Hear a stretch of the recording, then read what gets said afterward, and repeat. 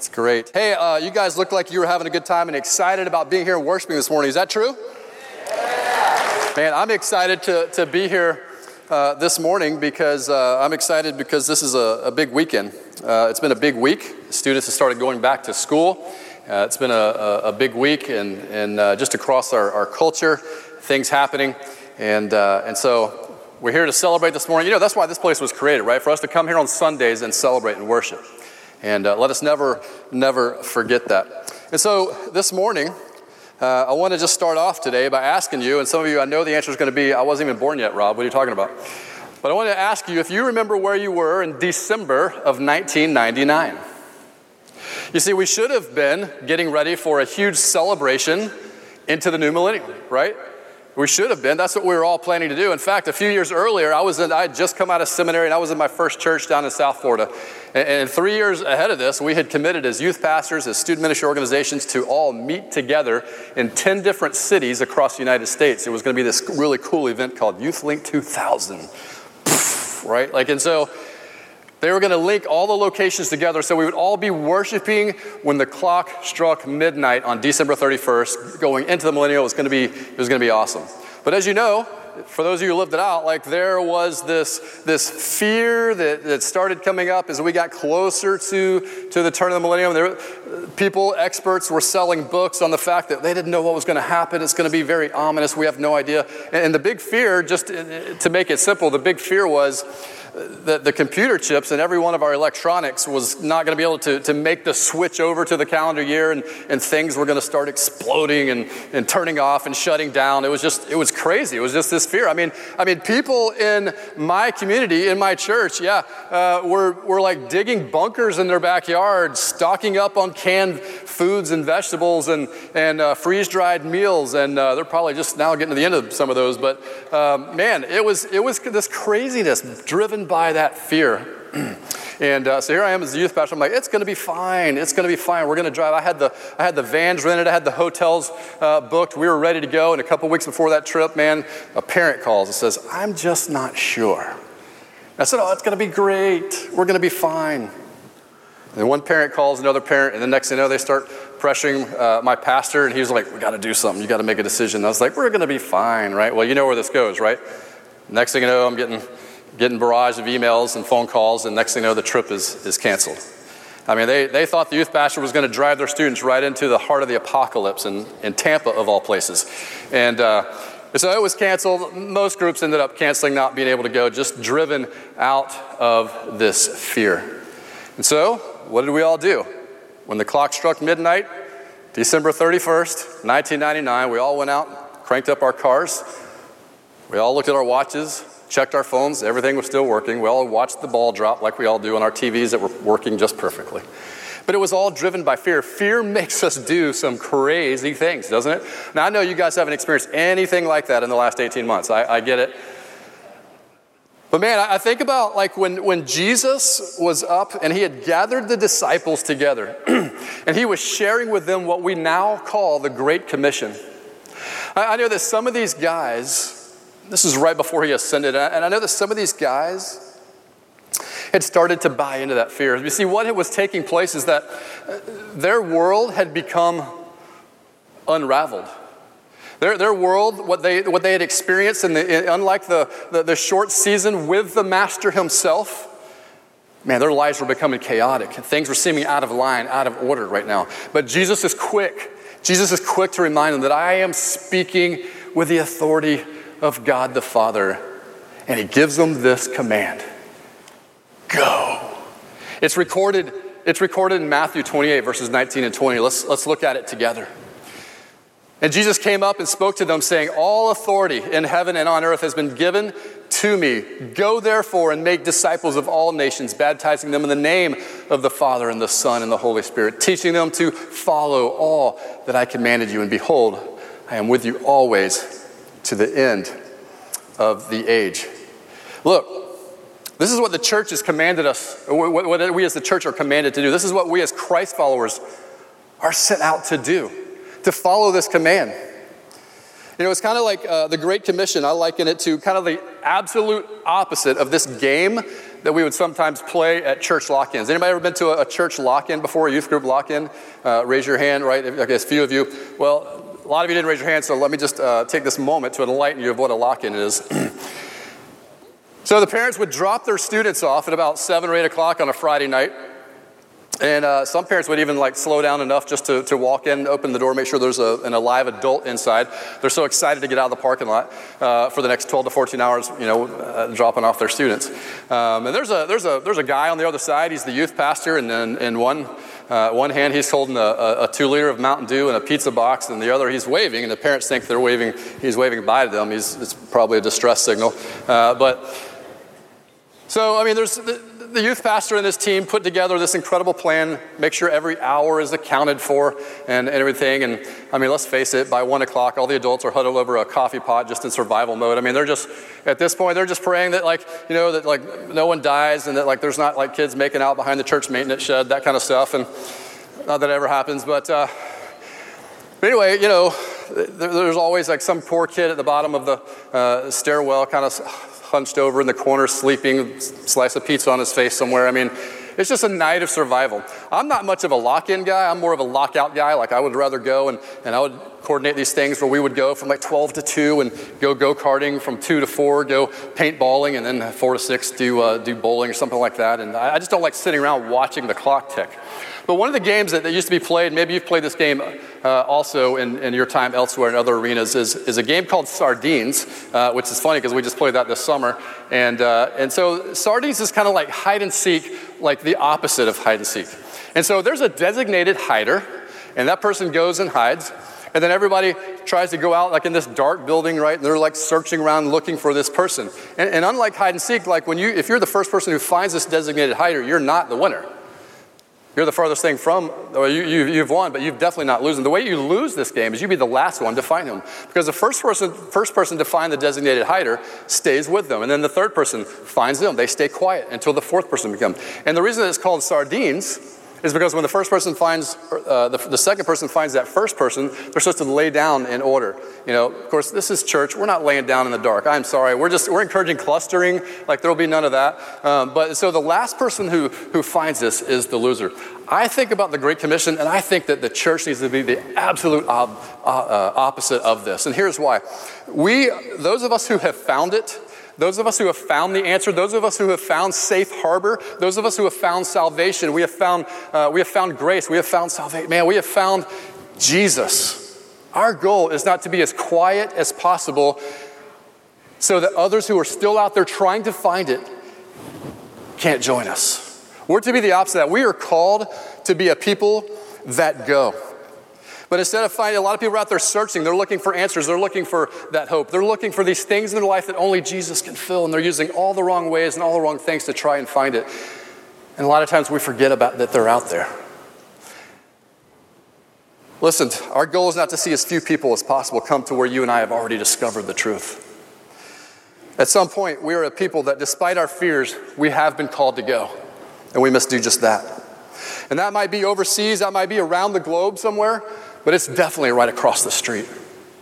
And I feel like we have forgotten that. There's a story we're going to read this morning in Mark chapter 2. It tells of a man whose story had not yet been finished.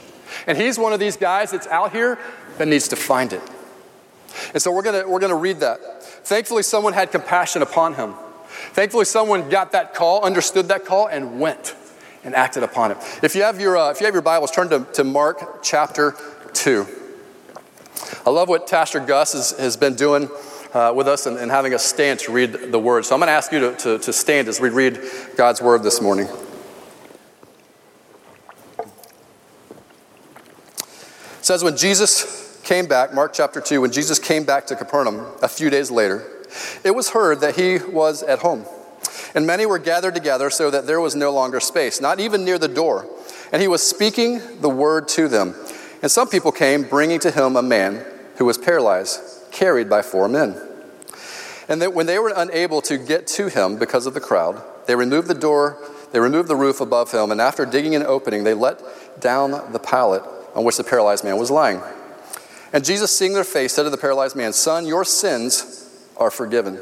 Verse 10, But so that you may know that the Son of Man has authority on earth to forgive sins, he said to the paralyzed man, I say to you, get up, pick up your pallet, and go home. And he got up and he immediately picked up the pallet, and he went out in the sight of everyone, so that they were all amazed and were glorifying God, saying, we have never seen anything like this. May God add his blessing to the reading of his word this morning. You may be seated. So these four men have done three things in this story. That's what I want to point out this morning. The first thing, these four men, they've recognized the sinned. Now, we don't know a whole lot about these guys. We aren't told about their history, about their background. But I started reading Mark chapter 1. I went back through. I said, what could these guys possibly have seen with their own eyes, experienced with Jesus themselves, or heard about that maybe Jesus had done? And so I wanted to highlight a thing. I thought it'd be cool to highlight this morning, thinking in this context that these guys may have been a part of one of these things already in the days ahead, or the days previous. Verse 21 says, talking about Jesus teaching in the synagogue. Verse 25, Jesus rebukes the spirit out of a guy. News about Jesus spread to the whole region of Galilee in verse 28. He heals Peter's mom in verse 31. That probably wasn't their exposure because that was behind closed doors. He heals diseases, casts out demons at Simon Peter's house in verse 34. He goes to synagogues and neighboring towns preaching, casting out demons. He heals a man of leprosy, and he tells the man, go back and just talk to your local priest. Tell him you've been cleansed. And the man is so excited about his new life that he tells everybody. Verse 41 or verse 45 says, the word spread so widely that Jesus was unable to publicly enter cities after that. Now here's the thing. Here's the reason I point that out. All of these are life-changing stories. All of these people have met Jesus, had an encounter with Jesus, and their life is never going to be the same. Therefore, those stories can't stay hidden. Those stories have to be told. And then I think about these four guys. They must have been a part of that. As we look and we read through this, they recognize the need of what happened. Look at verse 2. It says, and many were gathered together so that there was no longer space. You know, your story, what God has done in your life and done in my life, that story is not just for you. It's not. That story is for other people. You know, as he impressed upon Isaiah to preach and proclaim his word, God's Spirit impressing upon a man to stand up and preach the gospel. Look at Isaiah 6. It says, verse 8, it says, then I heard a voice of the Lord saying, whom shall I send and who will go for us? Then I said, here I am. Send me. Is that you? Is that me this morning? You and I are called to go. Listen, if you've come to know Jesus, if you've come to experience and walk in his power, if you've come and understood what it meant to know him personally, your story has to be called. You understand that story is not just for you. You see, the gospel was never meant to be worshiped itself in a vacuum. The gospel itself was never meant to be kept in secret. The very word used here, the Greek word, euangelion, means good news. Now, I don't know about you, but I love to share good news. Do you guys love to share good news? Man, we live in a world now that you just don't get that a lot. We live in a world now that needs to hear good news. Every news feed, everything starts off with something negative. I love to share good news, and I can't hang on to it. When I get good news, I'm sharing with everybody. My sons, we do this all the time. My oldest son, James, like when there's a band coming to town, they're going to be playing somewhere locally, man, both of us are like texting each other like, guess who's coming? Let's go. My younger son, Jack, like if anything happens in the world of baseball, I don't have to wait for an alert from my ESPN. Jack is on it. And man, I get that alert, and I'm like, man, this is awesome. We talk about it, stuff like that. We can't wait to share good news. Exciting news. And that's what these guys were doing. They had seen something. They had heard something. We press on. You see, this is their illustration. What they did was a great picture of us, of what faith in action looks like. You see, we're called to be movers. We're called to move people to the gospel or move the gospel to people. It's one or the other. And we should always be doing one or the other and thinking in those terms. The second thing that they wanted to do was they recognized the need. They saw the need in this man. You know, we're given an assignment to step out and to see the needs of other people. And a lot of times what will happen is we'll get so caught up in ourselves, we'll be scrolling through. Man, students, as you walk down the hallways this year during school, get out of your phones. Look around you. See the need. See where God is calling you to meet the need. Parents, don't just run in and out from your cubicle back to your car at work. Look around you. Look at the needs. Don't just run in and out of the grocery store. Look around you. See people's needs as Jesus would see people's needs. That's who we are. That's who we have been called to be, to recognize those needs. And your story is probably a little bit like mine, that God saw a need in my life, and he changed my life. I found Jesus. It was at a camp just north of Gainesville, and I found Jesus. I grew up in the church. I knew all the right answers. I had professed Christ. I was already a Christian, but man, I didn't catch it. It didn't become my own faith until after I graduated high school in that year. It's one of the worst years of my life. And I found myself at some little podunk camp up just north of Gainesville. God got my attention that night. And man, when I caught it, I caught it. And when I read this, that we are to go, I mean, I went. There, for the next 4 years of college, there was nobody safe on UCF's campus. Everybody heard it. I was leaving notes and tracts on people's cars. I had a reputation in our school of communication in my classes as known as Father Rob. Well, let's see what Father Rob has to say about this controversial issue. Well, let's see, what do you think about that, Father Rob? And so I had to always be ready to give an answer. You know, like you walk into college classes, right? And you're not always prepared. You're barely got there. And but you had to be prepared, ready to give an answer. And man, when I caught it, I caught it. I think, man, what happened to me?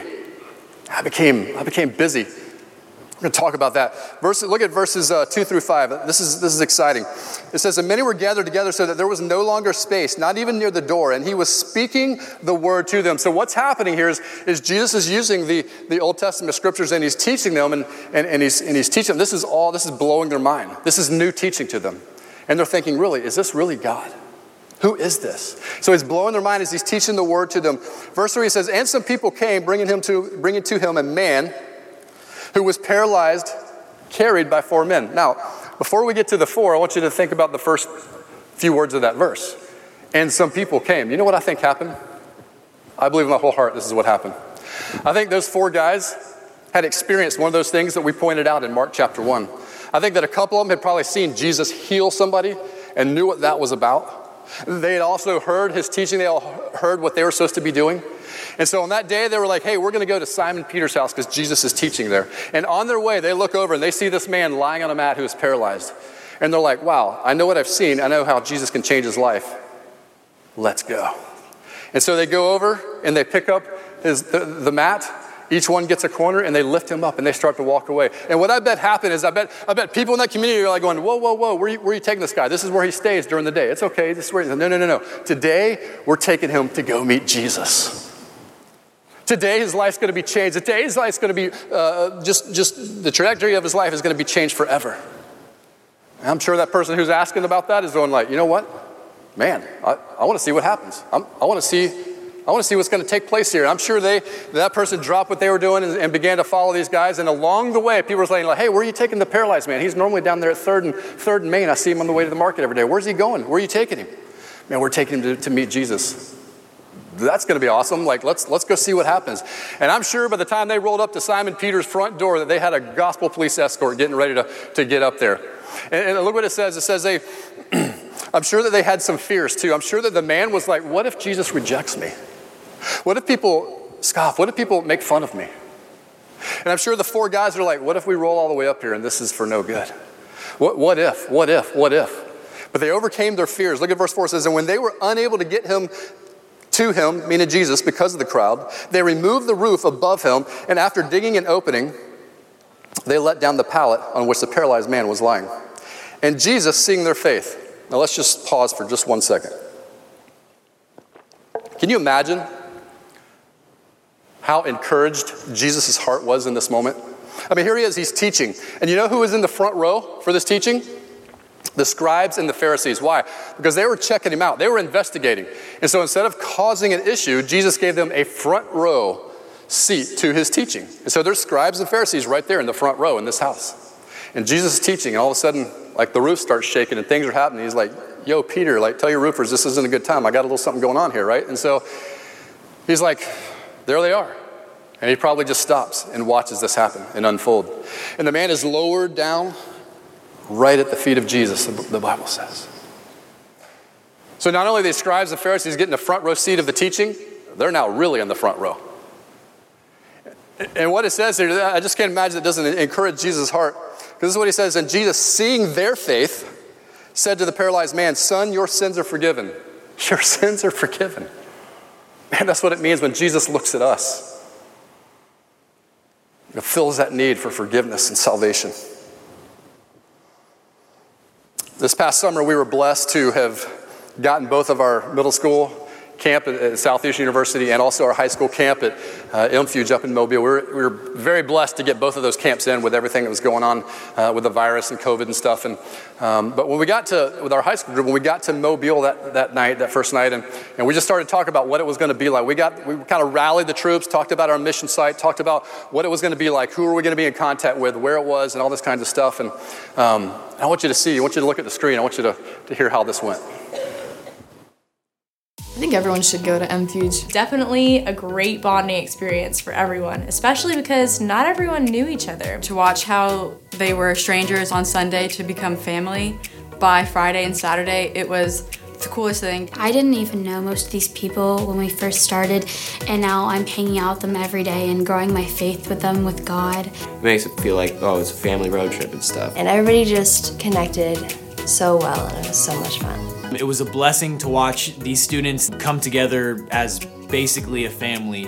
A normal day at camp was waking up super early, going to breakfast in the dining hall, and then worshiping right away. Watching them worship at camp is a little bit different than watching them worship on a weekly basis. They don't have the distraction of thinking about what it's going to be like when they get home or what's waiting for them on their phone. They just totally give up everything and let their minds and hearts fully be in the moment of worshiping God. It felt bad at first not having your phone because I didn't get to talk to my friends, but then it just made me feel like better just getting to escape from the negativity, and I realized when I got back home, I didn't want to be on my phone. And then we went to our sites, and our site was called Light of the Village.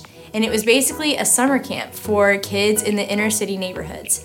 My favorite part about MFuge was definitely going and getting to know the kids at missions. The kids were just the best part. Within the first 20 seconds, everybody was all over you and super excited to see you. They were playing with like this huge parachute, and they like locked eyes with us, and they all just started screaming for us to come over and just join them, and they were giving us handles, and they were just so excited to see us even though they had no idea who we were. It just brings about a lot of perspective change for everyone. Going to these communities and cities not that different from ours, and seeing how selfless these kids are. Some of these kids come from really difficult backgrounds and they still have so much joy. Just seeing them being so strong really taught me that like I should do that too. The best thing about it is that it provides a training ground for all of our students as far as understanding what it's like to go into a new place where you don't know anybody and sharing the gospel be your first and only priority. That was awesome to see as a leader. Kids not hesitant to speak to kids about who Jesus is and what the gospel story is. Matthew 28 says that we need to go. We need to go. We need to go. We need to go. We need to go. So we need to go. We need to go out and share the gospel. And make disciples of all nations. That's what we were put on this earth to do, was to spread the word. Christians, as a whole, we're just like a huge family and stuff. And we want to increase the amount of people that we have and increase the amount of people that we can save. The more you share, then the more people end up in heaven and have eternal life. If we didn't do that, we wouldn't be helping save people, and we wouldn't be doing our jobs as Christians. If we experience Jesus' love, others should too, and feel his forgiveness and be able to have like a safety place with his love, like a father. You could be somebody's only outlet to God, and that way they can make their own relationship with God through you. There's so many reasons why we need to go, and MFuge is a perfect picture of what it looks like to go. Amen. What a great, what a great opportunity. You know, that morning of the first day that we went to that mission site, they showed us a training video talking about that neighborhood, talking about that area. Our mission site contact was there also talking to us about what to expect. And after watching that video and hearing from him, I saw just this look come over our students, and I was like, oh man, I leaned over to one of our leaders and said, I'm so glad that we've already taken up their phones, because someone might be wanting to call home at this moment. And I was waiting for our students to come up and say, Rob, is this Is this going to be okay? Is this safe? Are we going to be all right? But man, they did not flinch. They didn't flinch. Not one person asked anything about and acted fearful of anything. You know, at some point we have to decide for ourselves. When we think about this call, we are either going to be paralyzed by our fear or mobilized by our faith. We have to choose which one that's going to be. You know, I think there's also something bonding. You heard about the bonding that took place on this trip. I think there's something bonding as brothers and sisters in Christ when we all pick up a corner of the mat together. And some of that may be like physically, literally having to do this. Some may be on the back corner, which means you're on your knees, you're praying for mobilization of missions, for mobilization of evangelism to take place. Either way, it's bonding when we all do it together. And just when you think this story can't get any better, it does. The third thing is this, that these guys remembered the call. I think about this quote from Corrie ten Boom. In her book, The Hiding Place, she said, "I can trust an unknown future because I have a known God." Man. These guys remember the call. Because of their faith, this man's life was changed forever. Look at verse 10. It says, "But so that you may know that the Son of Man has authority, the authority from God, on earth to forgive sins, he said to the paralyzed man, I say to you, get up, pick up your pallet, and to do what? Go." Jesus said, go. He didn't say, hey, hang around. He said, pick it up, start walking, and go. Why? Because now he has a story that has to be told. He now has a life-change story that's got to be shared with other people. You and I have that same life-change story in us. We have to go. We have to remember the call. He goes on, verse 12, he says he got up and immediately picked up the pallet and went out inside of everyone. Everyone meaning the scribes, the Pharisees, and everybody that was in earshot of that. And in front of everyone, they were all amazed and were glorifying God, saying, we have never seen anything like this before. Think about this. If on Sundays, after we're all leaving church, we're all headed to the parking lot, and we're looking at each other going, man, we have never experienced anything like that before. Because why? Because we're celebrating the fact that Jesus has come in, that Jesus is changing and transforming lives. And we're coming here on Sundays and Saturdays, and we're coming here throughout the week, and we're celebrating the fact that Jesus still transforms lives. Amen?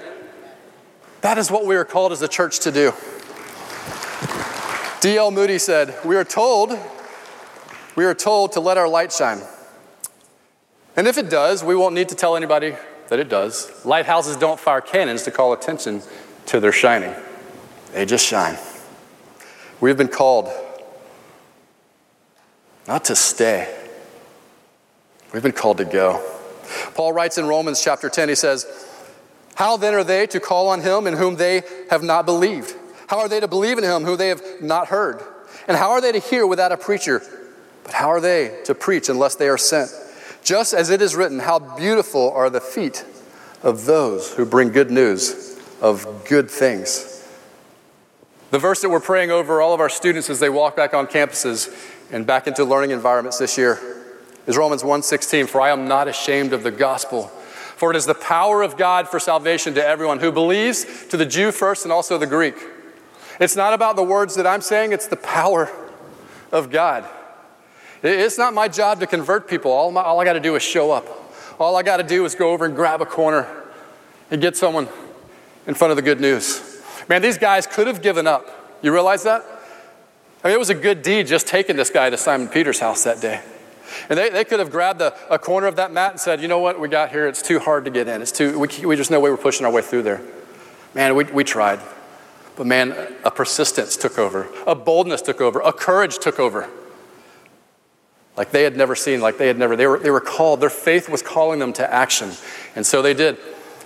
Fun fact, based on what Peter did for a living, this was a one-story house. And they used their roofs back then like you and I use our front yard. And so they would go up, maybe at night, they would go up there and relax in the coolness of the night. It was a lot cooler than inside the house. I'm saying that because there were no stairways on the outside of those homes to get to the top, to get to the roof. The stairways were probably maybe on the inside. We're not told how those guys got up, but we know 100% that they were persistent. Nothing was stopping them from getting that man in front of the good news that day. They may have gone through the neighbor's house and stepped across onto Peter's roof. We're not told, but their boldness, their courage, their persistence. Because we have to realize one thing. You and I, we sometimes make excuses for getting people in front of the gospel or getting the gospel in front of people. One of two things we have to decide. Is Jesus a part of our life, or is Jesus our life? Because if Jesus is a part of our life, man, we go to church on Sundays, we go to church on Wednesdays, and we check that off. And if Jesus is a part of our life, that he gets penciled on our calendar like soccer practice, cheerleading, and guitar lessons. But if Jesus is our life, then our calendar takes on a whole new look. Suddenly, we're not trying to cram a conversation about the gospel. Suddenly, it's no problem carving out a time to pick up a corner of someone's mat and bringing them to the feet of Jesus. It just looks different. And that's what we have been called to. From the beginning, from the Great Commission. And like I said, whether it's around the world or whether it's across the street or in our schools, that's what we are called to do. Schools is one of our greatest and most difficult mission fields here in 2021. Guys like myself right now, Chris Storms, who's on staff with Young Life, we've just been told recently we can't get on campus just because of COVID protocols right now. We've been told we can't be on campus. All I'm trying to do is get on there and make some contacts with some football coaches so we can start stepping into some of these sports teams and build relationships with them. We can't get on campus right now. But you know who can? Our parents and families sitting out here who are interacting with the school system, who are interacting with these teachers. You know who else is on there? Our teachers and administrators. They're on that campus in the front lines every day. And in the trenches are our students 5 days a week. And we have to pray for them.